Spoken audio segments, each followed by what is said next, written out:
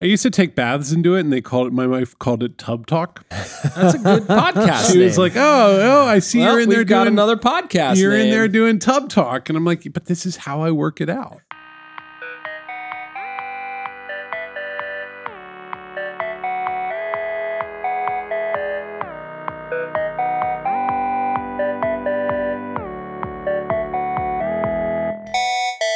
All right, Paul, ready? Scenario one. Ready. Scenario one. I'm ready. Happening on Slack. Okay. Hey, Paul. Hey. I was going to talk to you about this later, but we're going to talk about it now. Okay. Do you have a minute? I have a minute. Pasted Zoom link. Scenario two. Okay, scenario two. Hey, Paul, you're such a valued client. Oh, hey, thanks. I want to catch up with you. Okay. And make sure things are going well. Oh, that's good client service. What a great company. Pasted Zoom link. What is the clicking sound? That's Slack. Oh, that's Slack. Okay. Very good. Okay. Scenario three. Do you have a minute? Yes. Pasted Zoom link. Oh, no. Not that last one. Bigger, more important, more consequential conversations are happening not in person. Wait, hold on. You're saying that people are talking remotely? I'm not just talking about casually catching up with your colleagues. Sometimes they're high stakes. Important and consequential things are happening with people not in the same office? Rich, you said that couldn't be done. But yeah, the world is going where it wants to go, Paul. Despite what you and I might and want. Humans are incredible at adapting. They're terrible. Terrible at adapting? No, I'm sorry. Just terrible in general. Humans are incredible at adapting. Incredible at adapting. Not really, but Not really. When forced to and in order to make money, they are really flexible. Yes.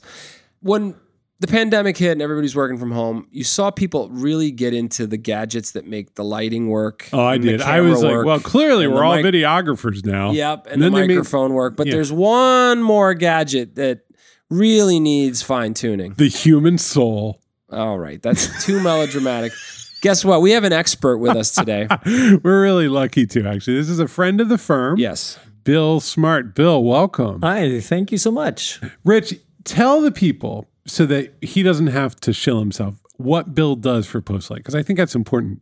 Bill Smartt with 2 T's has been a friend of Postlight's for a long time now. And what he does is, and Bill, you're going to correct me, but I'll take a crack at it.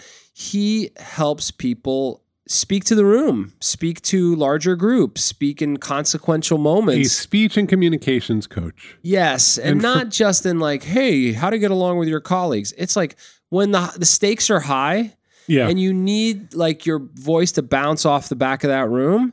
Bill has taken his experience and his past as an actor, as a coach, and put it together. And we're very happy to have him here with us today. And really much of Postlight has been through the training. It's one of the ways that we help people communicate inside of the firm, either with each other and especially with our clients.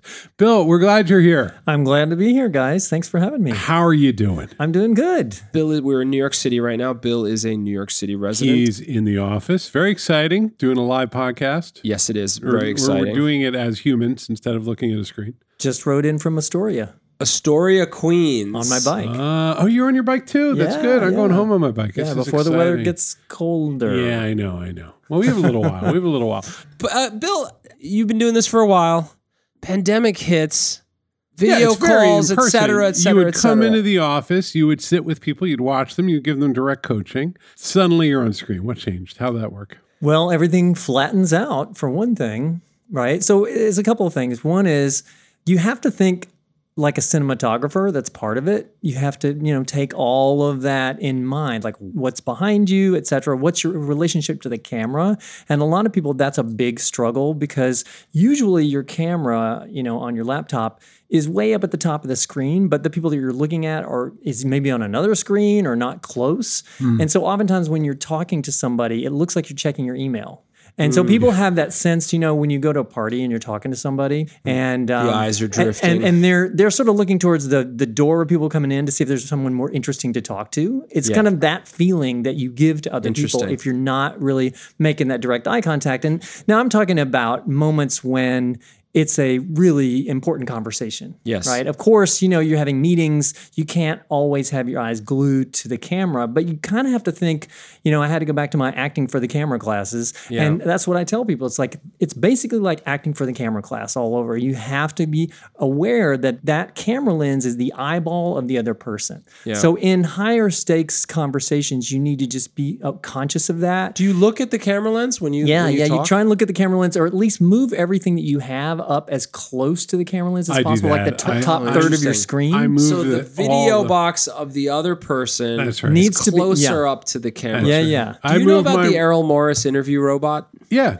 Our listeners may not, so you should explain it. He built this ridiculous contraption that puts his face on a video screen so that when the interviewee is being interviewed, they're looking right into the camera. Yeah. And it looks ridiculous. Yeah, it's a device that allows him to yell at Robert McNamara. It's like literally... He didn't want to be in the same room with McNamara is essentially why he invented the device. But it's similar to a teleprompter too, because that is also right behind the camera and it's at an angle and you're looking straight into it. Yeah. Again, these are really important conversations you're having with people, and oftentimes, it's your team. Maybe you're checking in with the team member or whatever, but it's important to have them have the illusion that you are really focused on them. Yeah. Hopefully you are focused on them, but you are really looking at that camera. We'll settle for the illusion for the purposes of this podcast. So. Yeah. One trick is you can take a picture of somebody that's a supportive person.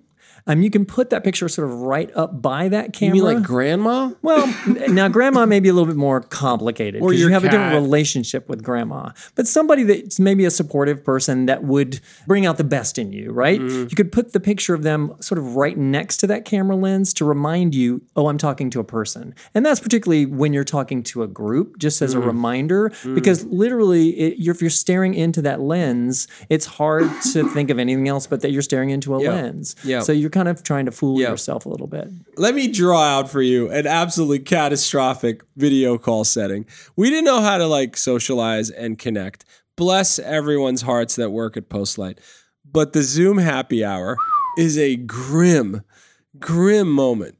It's essentially wall of faces hanging out. No one is front and center. So there's no small talk. Because think about what happens at a party. Clusters of 3 to 5 people gather in circles.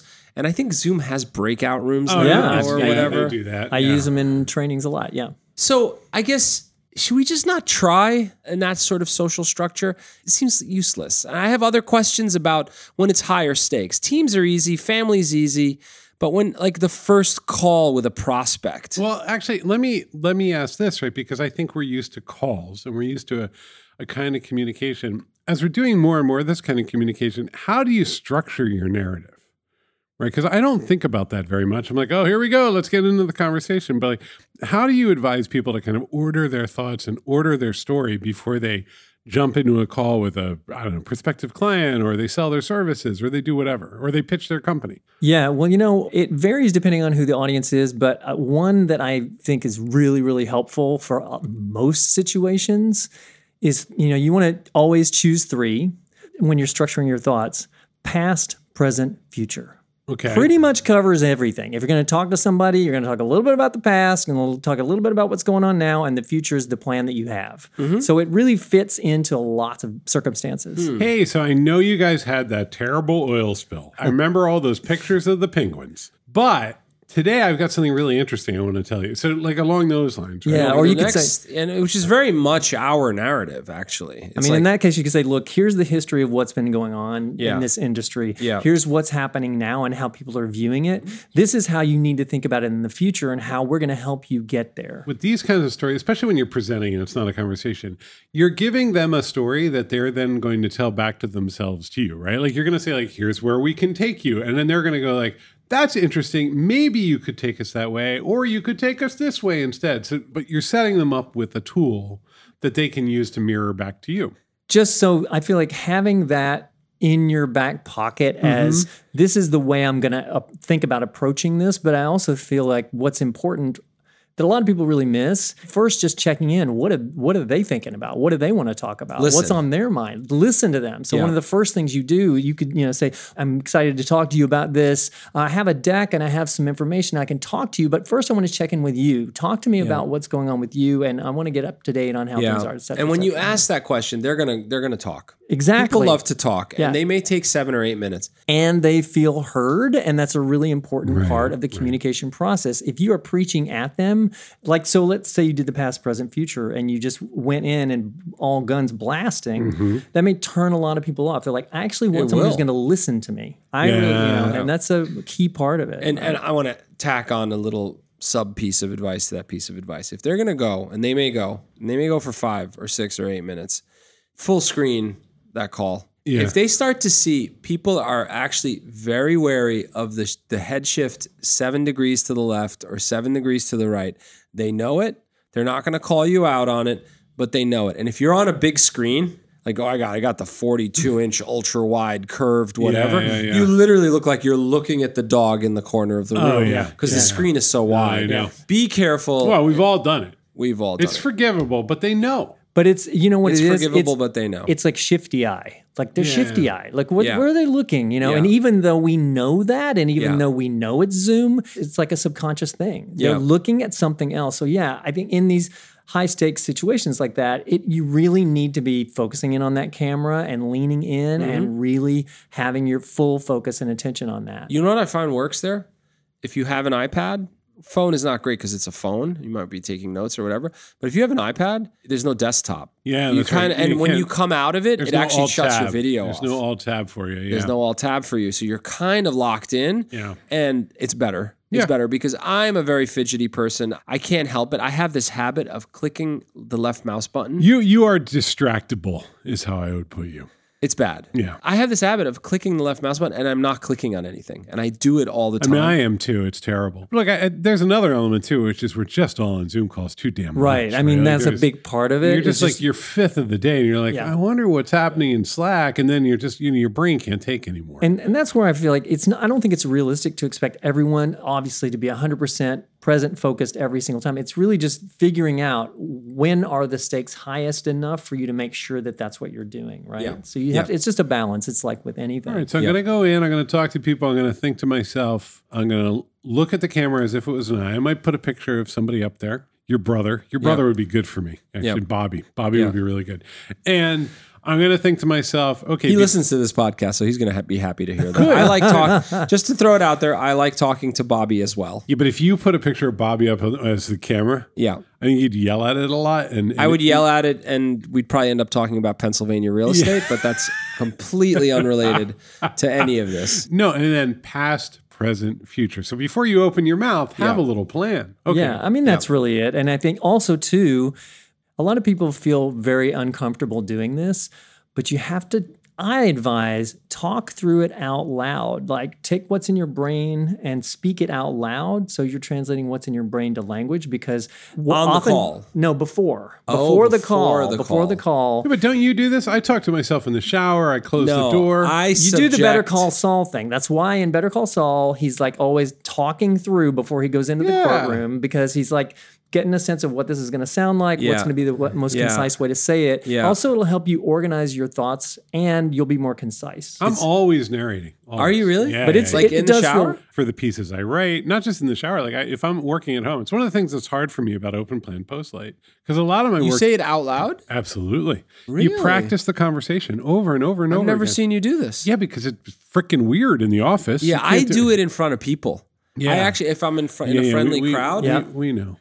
It's bad because people are like, where's he going with this? And I actually don't know where I'm going with this. I'm thinking out loud. Well, it's tough as a manager because people, what I see, and this is... Yeah, they're looking for cues. They're looking for cues and signals so that they can get in on the conversation and drive it forward. And what you're doing is improvising the next 5 years business strategy. Live. Yeah, live. And it's just like... In real time. Welcome. Yeah, yes, and we're going to move into content, whatever, right? But what about Mexico City? Exactly. We're going to sell cars. But see, I think you kind of want a combination of those two because, you want to be able to speak off the cuff as well, but have that plan. Yeah. So it's sort of like and it really depends, like who you are and who your audience is. So if you're speaking to if there's a really high stakes conversation, then you're going to probably be kind of anxious about it. So I'm just saying that prep time and going through that out loud, as it feels ridiculous. It feels like a waste of time. Well, you know what, though, Bill, it doesn't feel like, Well, because when you see the benefit of it. I started as a journalist and a writer, and I would do readings, and I would do, I was involved in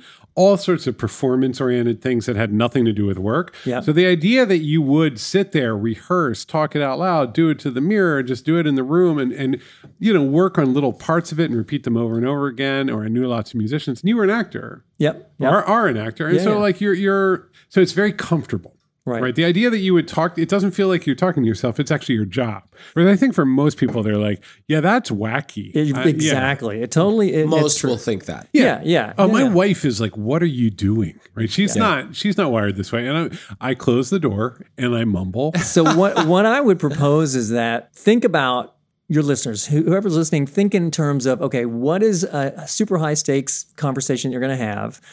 Try it out. Like literally talk through it, say what you're going to say out loud 3 or 4 times, and then see what happens. See if that is different. See if you have a different experience with it. It's not the goal to memorize it or to be scripted. It's really just to wrap your lips and jaw and mouth around those words and then get a sense of how this is going. Because oftentimes, Rich, you improvise and you do a great job, but sometimes people improvise and they go down rabbit holes and they don't say what they should have said or whatever. You know, one of the things I like to do is prepare the deck, but the deck has no notes. It's just images. And they're associative. They are the sequence. They hold the sequence.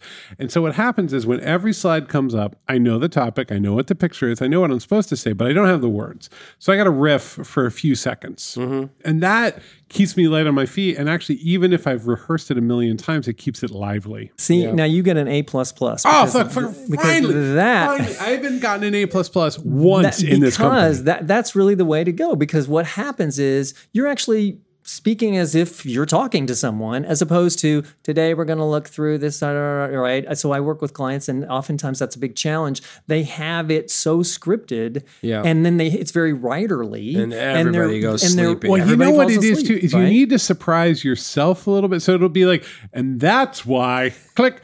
Dragons, just like if you're going to excite them, if you have to be a little bit like, what am I doing? Oh my God, here we go. Let me draw another rough video call scenario. Okay. 4 other people and you, they're at another organization, and clearly 3 of them were dragged. They have that dragged into the meeting posture. Yes. They look like hostages that are about to hold up newspapers to show you that they are alive and help us. in the cave, right? And so that's a rough situation, right? Because I think when you meet in person, even if you've been told to go to the meeting, there is something that gets unlocked just by being in the presence of other people. Well, you also can't watch Twitch live streams while in the room. Right? Like, that would be really, really disrespectful. And I mean, I've been in meetings where some of the participants just look borderline annoyed that they were even asked to attend the meeting. Is that a bad scene? Is that hopeless? You got to barrel through it. Did you ever see bad magicians at carnivals? In my 20s, all my theater friends would be like, I want you to come to my play. And it would be like, and you'd go, and then you'd give them your $10, and you'd be in a theater the size of this room, like a black box theater, and they're doing some intimate material, the lights on them, and you are in the audience, which is 6 people. Yeah. And you cannot move. You have to make they're making eye contact with you, but you have to pretend you're not there. Yeah. And they're just, that's it. You are in prison. That hour. No, so talk to me. So the people are... It's a tough crowd. It's a tough crowd. How do you, as the person speaking to them, not get dragged down by that? Is that what you're asking? That's a question. Okay. Which obviously... Well, first of all, you can't win them all. You can't win them all. That is true. What I end up doing, which doesn't always work and sometimes backfires, is I actually pick a fight. I'll almost nudge somebody on the call and say, where are you? Are you in a treehouse? Oh, yeah. I'll just look at their background just to kind of get a rise out of them. But I'd rather get friction and a little tension than nothing, and that sort of indifferent. Oh well, posture. Rich will go in there and be like, "I guess this is really horrible for you, right? I guess this is But that's, I mean, I'm not proposing that as advice. Obviously, that can not go. Well, you're just like, oh, I guess they hate me. Yeah. And you're like, well, that's fine. We're going to still be talking There's for nowhere the next. to go but up. Yeah. Right? And you will also double down. You'll be like, well, that's the next half hour. I'm going to be talking to somebody who hates me. Yeah. That's not a problem for you. Yeah. A lot of people don't feel as good about that. Well, and to be fair, even in, live situations where there are people that just have that poker face that just look like they are not interested at all. Watching a performance where you are not interacting when you are on Zoom in particular is absolutely exhausting, right? Like it's just, I have a life and a temperament and a way of communicating that there's a very high likelihood that someone in the room is going, there he goes again. Oh, for sure. Absolutely. That is who I am. Sometimes it works for me. Sometimes it doesn't. Yeah. Can't win them all. On video calls, it's a lot. It's a lot. It's a lot of like. I think people tune you out, which is fine. Yeah. Tune me out. You haven't heard a word I've said in 7 years. Yeah. Yeah. Me? Yeah. Yeah. Just like there. It's very nice to meet you. You didn't even know who I Paul. was talking about. Yeah. But Rich, you said you pick fights, but I don't really think that's what you're doing. You're actually checking in with people. I am. I'm trying to get you to engage. You're trying to lighten up a little bit. Hey, what, are you? That's but in a exactly way right. that's a joking way. Yes. To get us all to laugh a little bit and be, oh right, yeah, that's kind of funny. I think it's a positive thing. No, I think that this is a reasonable strategy when you're facing those four faces on the Zoom to be like, didn't even change your background, huh? Like, wow, a tropical beach. Is that where you'd rather be than this call? Yeah. A little bit. I actually find that one of the things that really disarms people is showing empathy for how exhausting it must be to talk to me right now. But then going like, but of course, you're going to need to talk to me for the next half hour. But you know what? I think that showing empathy is huge because I was doing a training yesterday and it was for this large company and this was the third day of this 3-day offsite Zoom thing, right? And then so I came in for a segment of that. And the first thing I did was just check in it's like, how are you doing right now? And each person talked about it, and it was just like, they were like, oh, I just took a red eye, and and for each person to just bitch a little bit and just complain and just check in is useful. Oh my God, everyone was so present for the whole rest of the time because you just got to understand. It's one goes like, I'm in the middle of moving on top of everything else. And this is, so it's like, it does help you to understand and to connect with them in a different way. How are you keeping, 3-day Zooms, you are teaching people communication skills. Yeah. You're very on, you're a high energy person. Yeah. You're charismatic. 3 days. How are you keeping that up? Well, I'll tell you, I was actually doing one segment of the 3 days, I would thankfully. I'd be like 6 hours of breakout rooms, everybody. But I actually usually am pretty exhausted. I have one coming up that'll be 6 hours, 2 3-hour segments, and then 3 hours the next day. And you're the gold standard. You got to keep it up the whole time. Right? I can't be shitty. You can't. Right? You or tired. You have to be engaged, eye contact, charismatic, but cheerful. You know what? It's those actor skills kick in. It's like, oh shit, the audience is there, and all of a sudden, the lights are on, and you gotta go. I will find the Zoom footlights. Okay. It's because but you're wiped after. I'm totally wiped after. Yeah. Absolutely, totally wiped. Last topic. Okay, I'm going to share my screen. Okay. Now 5 minutes of fumbling while you try this. Can you see that? Can everybody see that? Yeah, that's your calendar. It looks like you have a therapist's appointment. I was thinking about this yesterday. We had an all-company meeting, and we do this thing at Postlight where everybody who joins the company shares a fun fact about themselves, and it's really cute. And the way the software works is there's one person that is managing the deck for the company meeting. And instead of us seeing that person talk to us about their fun fact, essentially introducing themselves to 100 people, we look at that slide. And it says fun fact, or it says fun fact. No, it says their name. That's it. It says their name. And that is something that, to me, that's a social software bug, so to speak. Yeah. You've got a group of people on a call and the screen has been shared and that dominates. But very often when you're sharing that screen, it's for a moment for you to read the sentence and then that person's going to talk for 3 more minutes. And what you find is you're kind of wedged up over in the corner because the screen is dominating the experience there. It's an easy one to get distracted as an audience member too. You really drift. Well, and it's the same slide. It's staring at that one slide. Right. Q3 results is all it says, but that person talks for 7 minutes or 8 minutes. Yeah. I think you should stop sharing so you can talk for a minute. You know what I miss?